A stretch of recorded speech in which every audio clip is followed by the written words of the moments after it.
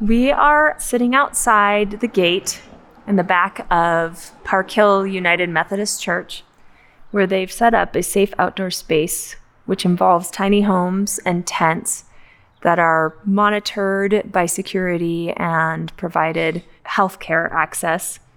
And we're just waiting for Cole to get here to open up the gate and take us on a walkthrough. And if you don't know this neighborhood, it's a super desirable part of Denver. Old, beautiful homes, Denver Squares and Tudors, and a very leafy block. It's quiet, and the safe outdoor space looks like a farmer's market would, with a lot of different tents and different rows set up. There's a chain link fence that surrounds it with a gate with keypad access. There's a big poster outside that explains what it is. The chain link is covered by some of that, green mesh material that provides for additional privacy, so you can't see straight through the fence. And we've been out here for 10, 15 minutes, and it's pleasant and quiet and peaceful. A couple of minutes ago, there were some kids in the house across the street that were just coming out and chattering as they got in their car to go to school. And that is the scene. And here's Cole. Just showed up on a bicycle.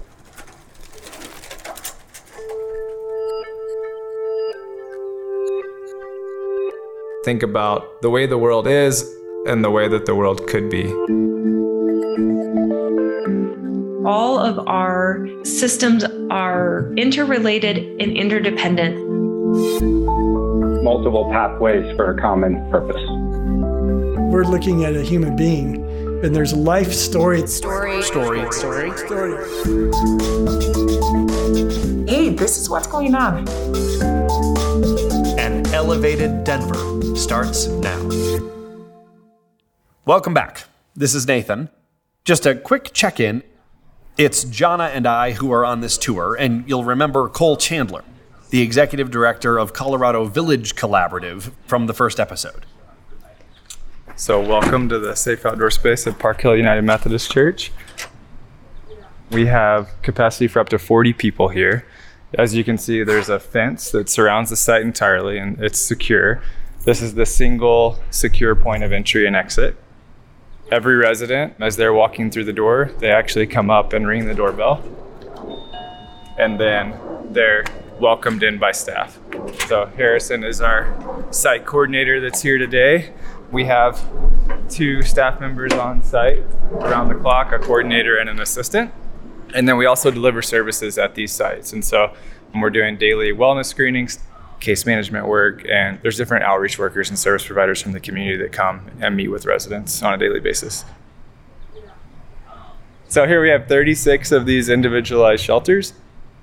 It's an ice fishing shelter, pentagon shape, and it's about 8 feet across and about 7.5 or 8 feet tall. And so it provides a space that has a door that people can walk into and stand up inside of. And then when you look inside of a shelter, there's a cot, and there's often a place for people to have a little storage bin or something like that, a place to put personal items.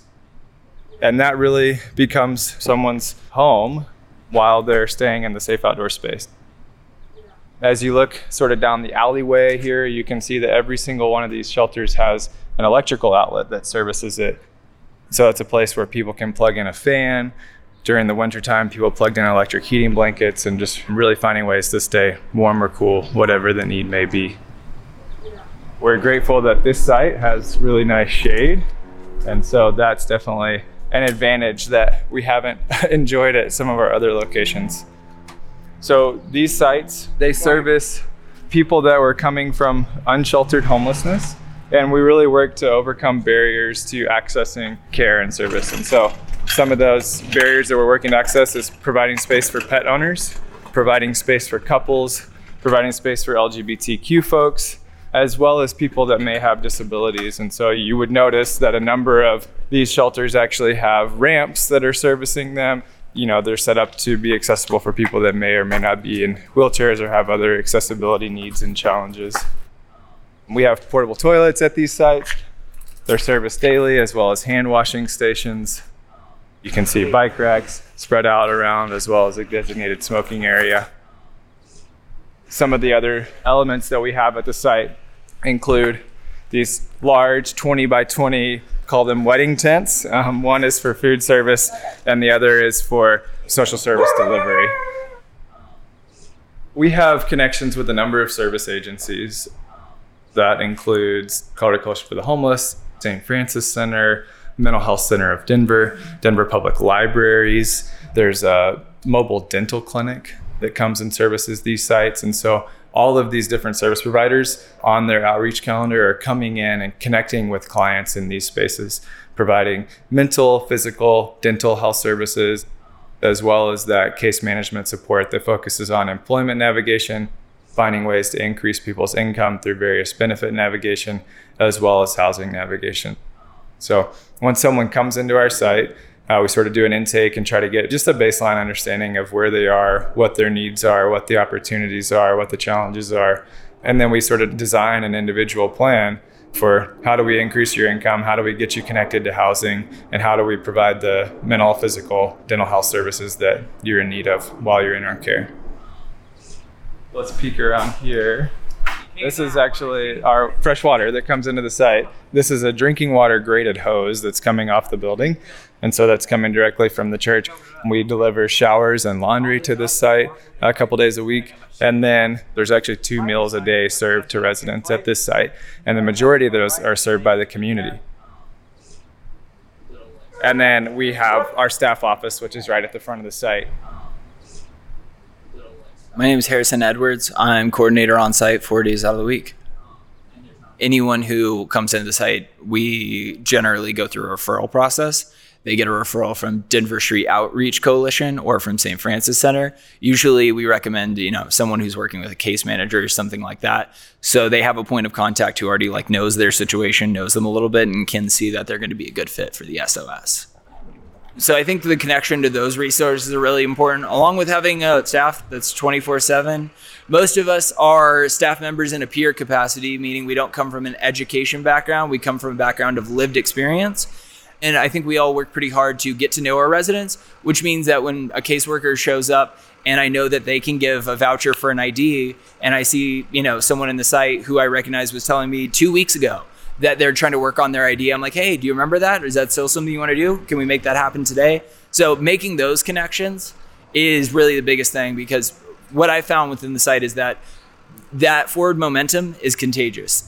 Once people start to see those barriers break down and want to move forward on the things that are important to their goals, somebody is employed and is talking about what that's like, other people start thinking maybe I can do that here too.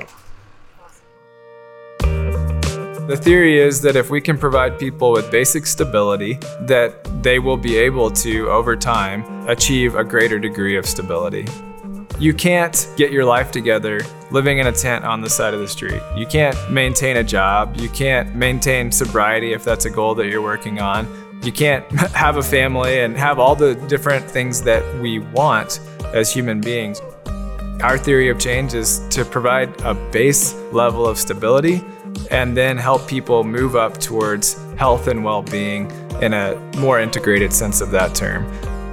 To take someone from unsheltered homelessness, bring them into a safe, stable environment, and then within a year, help them graduate to permanent housing. And so we're making this investment at the ground level, but we're hoping over time to defer costs because someone has been able to transition out into a longer-term housing solution. Basically, the cost per person per night comes out to $25 per person per night, $750 per person per month. That is covering, obviously, a place to stay. It's covering the staffing costs, electricity, water, food costs, everything. It's all inclusive, $25 per person per night. So the people that we're serving in this space, they were living in unsanctioned camps before coming in here.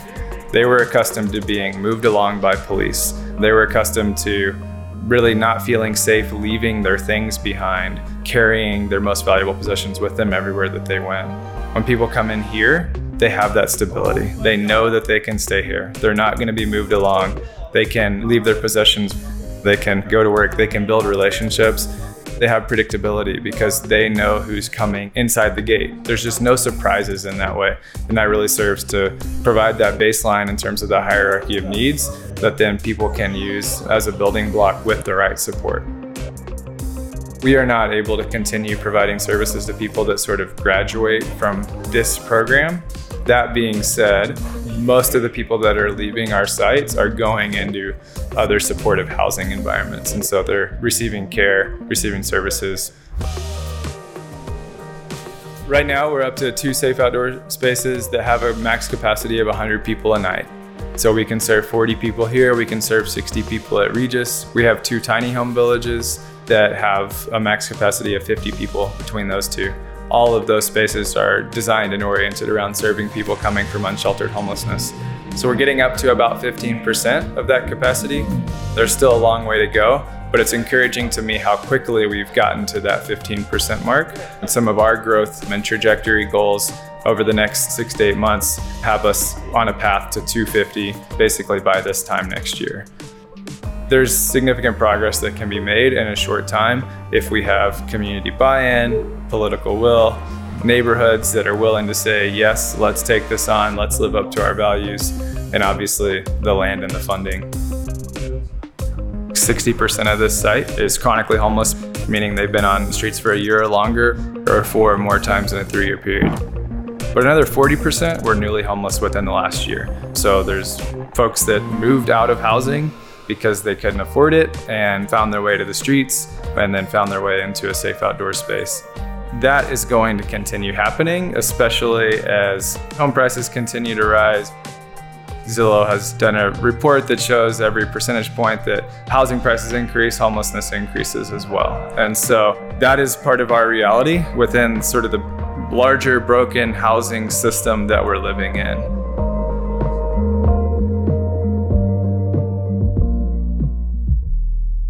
It's time for a short break. When we return, we'll meet one of the residents of the Safe Outdoor Space. We'll learn how much this all costs, and we'll hear what the neighbors think of it. We'll be right back. A frequent question we get about this podcast is, who funded it? Well, we did.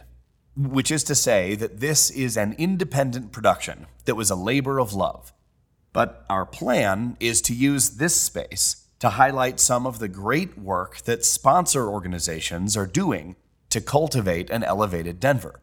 And if you're listening to this piece of audio, it means that there's room for us to share your story right here. We'll work with you to write a 1 to 2 minute story about the good work that you're doing and how it came to be. And then I'll read it and we'll play it right here so that more people can learn about your commitment to this community. That's good for you, and it's good for us because your sponsorship will help this work and help us get it out to more people. If you want the details, just go to the contact page at www.elevateddenver.co and fill out the form, and we'll be in touch. Now, back to the show. At one point in the tour, Cole asked us to hang back for a second while he spoke with a resident of the Safe Outdoor Space. After a minute, he waved us over and he introduced us to Alan. Just to give you a rough understanding of where I came from, I lived in an apartment for 15 years, 13th and Pearl. A major real estate company came in, bought it, and kicked 31 of us out in the cold. And Alan, was that November of this past year? Yes. So in the middle of COVID and everything. Yep. How And signed much time legally. were you given? 30 days. 30 days. 15 years, paid my rent faithfully every month, passed all my inspections, clean. I always had fun. We had patio, barbecue.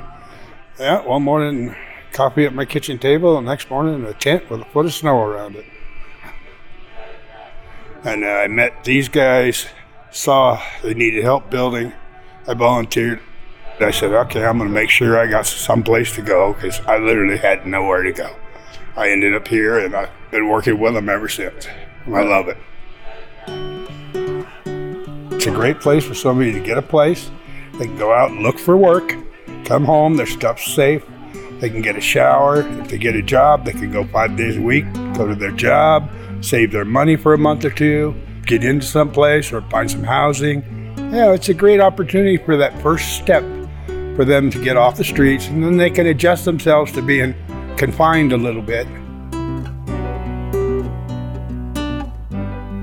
We put pen to paper for the first time around this idea and just said, look, this is the way it would work. And we presented that to the mayor's office. There was a press conference where the mayor was asked a question from a reporter about safe camping sites, and he just said, "We will not be looking into that." We had just briefed the mayor's office a few days before, so we were pretty upset, right? We put out a survey to people all across the city, and were able to demonstrate that 8 out of 10 Denverites supported this concept. We had that as a tool in our tool belt. We built a stronger coalition. We looked for private land. We looked for private dollars. So basically all we were coming to the city and asking for was permitting approval. After several months, got the mayor's office to sign off on the idea and announce support for the concept at a press conference on July 1st. But now we had to go put it on a piece of land. Everyone was sort of conceptually approving of this idea, just somewhere else. After a few months of trying to bring sites forward, it seemed like the public just wasn't quite envisioning what we were trying to do. People didn't really understand what a safe outdoor space was. So in October, we hosted an unoccupied pop-up event where we just stood up a site and said, this is what we're talking about. There's a fence all the way around it. There's a secure point of entry. The tents are uniform. They're spaced out in these ways. There's water, there's trash. And we just invited the public to come see it.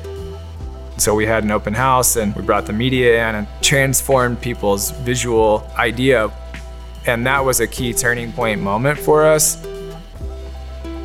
The registered neighborhood organization leaders from Capitol Hill, they all came and saw that. They were dealing with significant problems around unsanctioned homelessness in their neighborhood, and they saw what we were talking about as an alternative. They wanted to actively work towards those win-win solutions. What helped push it across was that we came up with 2 privately owned sites in Capitol Hill on church property.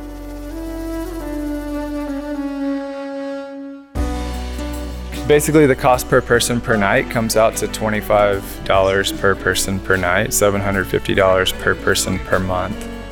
That is covering, obviously, a place to stay. It's covering the staffing costs, electricity, water, food costs. It's all inclusive, $25 per person per night. One of the biggest challenges that we faced in our 4.5 years, we were sued by the neighborhood. We've had multiple appeals against the project filed with the Board of Adjustment. The same neighbors that sued us said that they plan to sue us again if they lose there. There's been significant challenges with a wealthy, affluent, supposedly liberal neighborhood. Many of those neighbors did not want a project like this in their backyard. They're conceptually in favor of the idea, but don't want it to be close to them. That being said, there's a great amount of support. And so actually, if you look outside the front gate, there's a banner that says, "Welcome to our neighbors." That's been signed by, I would say, over 100 people from the neighborhood. Actually, one of the most directly impacted neighbors is back here on the other side of the fence, hung up a sign on their fence that says, "Welcome new neighbors." So certainly the opposition has been loud. It's been well funded, but there's a great deal of support for this project in the neighborhood as well.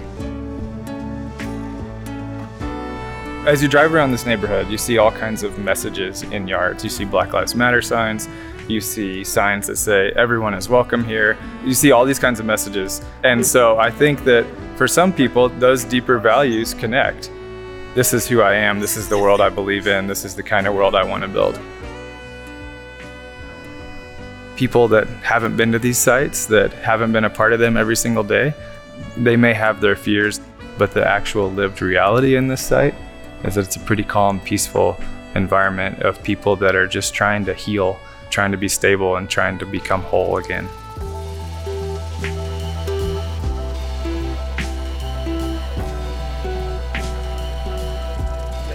Thank you. Can we let ourselves out? Oh, yeah. Appreciate it. See ya.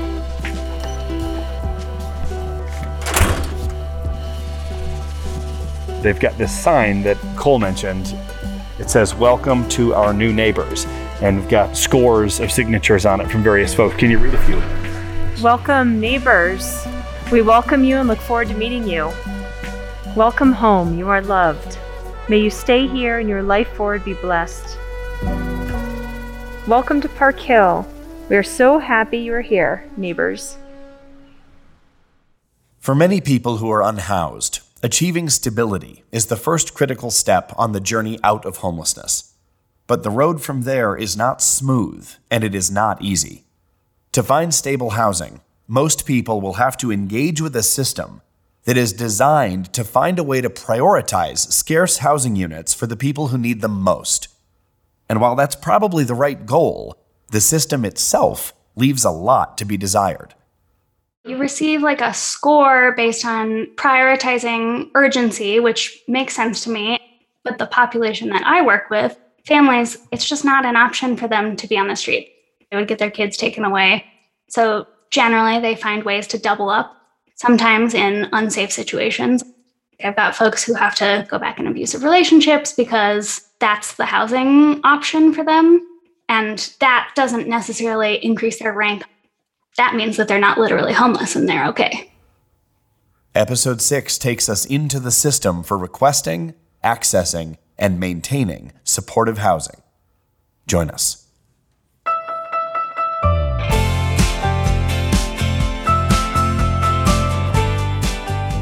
Thank you to Nathan Church, our editor, sound designer, and barista.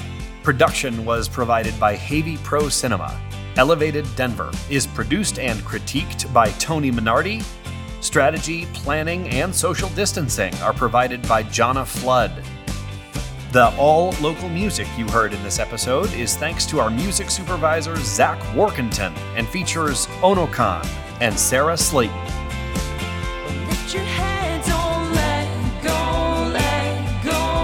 Thank you also to China Califf, who helped to develop the idea for this production. I'm your director and host, Nathan Havey. If you want to go deeper, you'll find background and extras at elevateddenver.co, like Colorado. And while you're there, jump on the email list so we can be in touch and hopefully get your help too. It's going to take all of us to build an elevated Denver.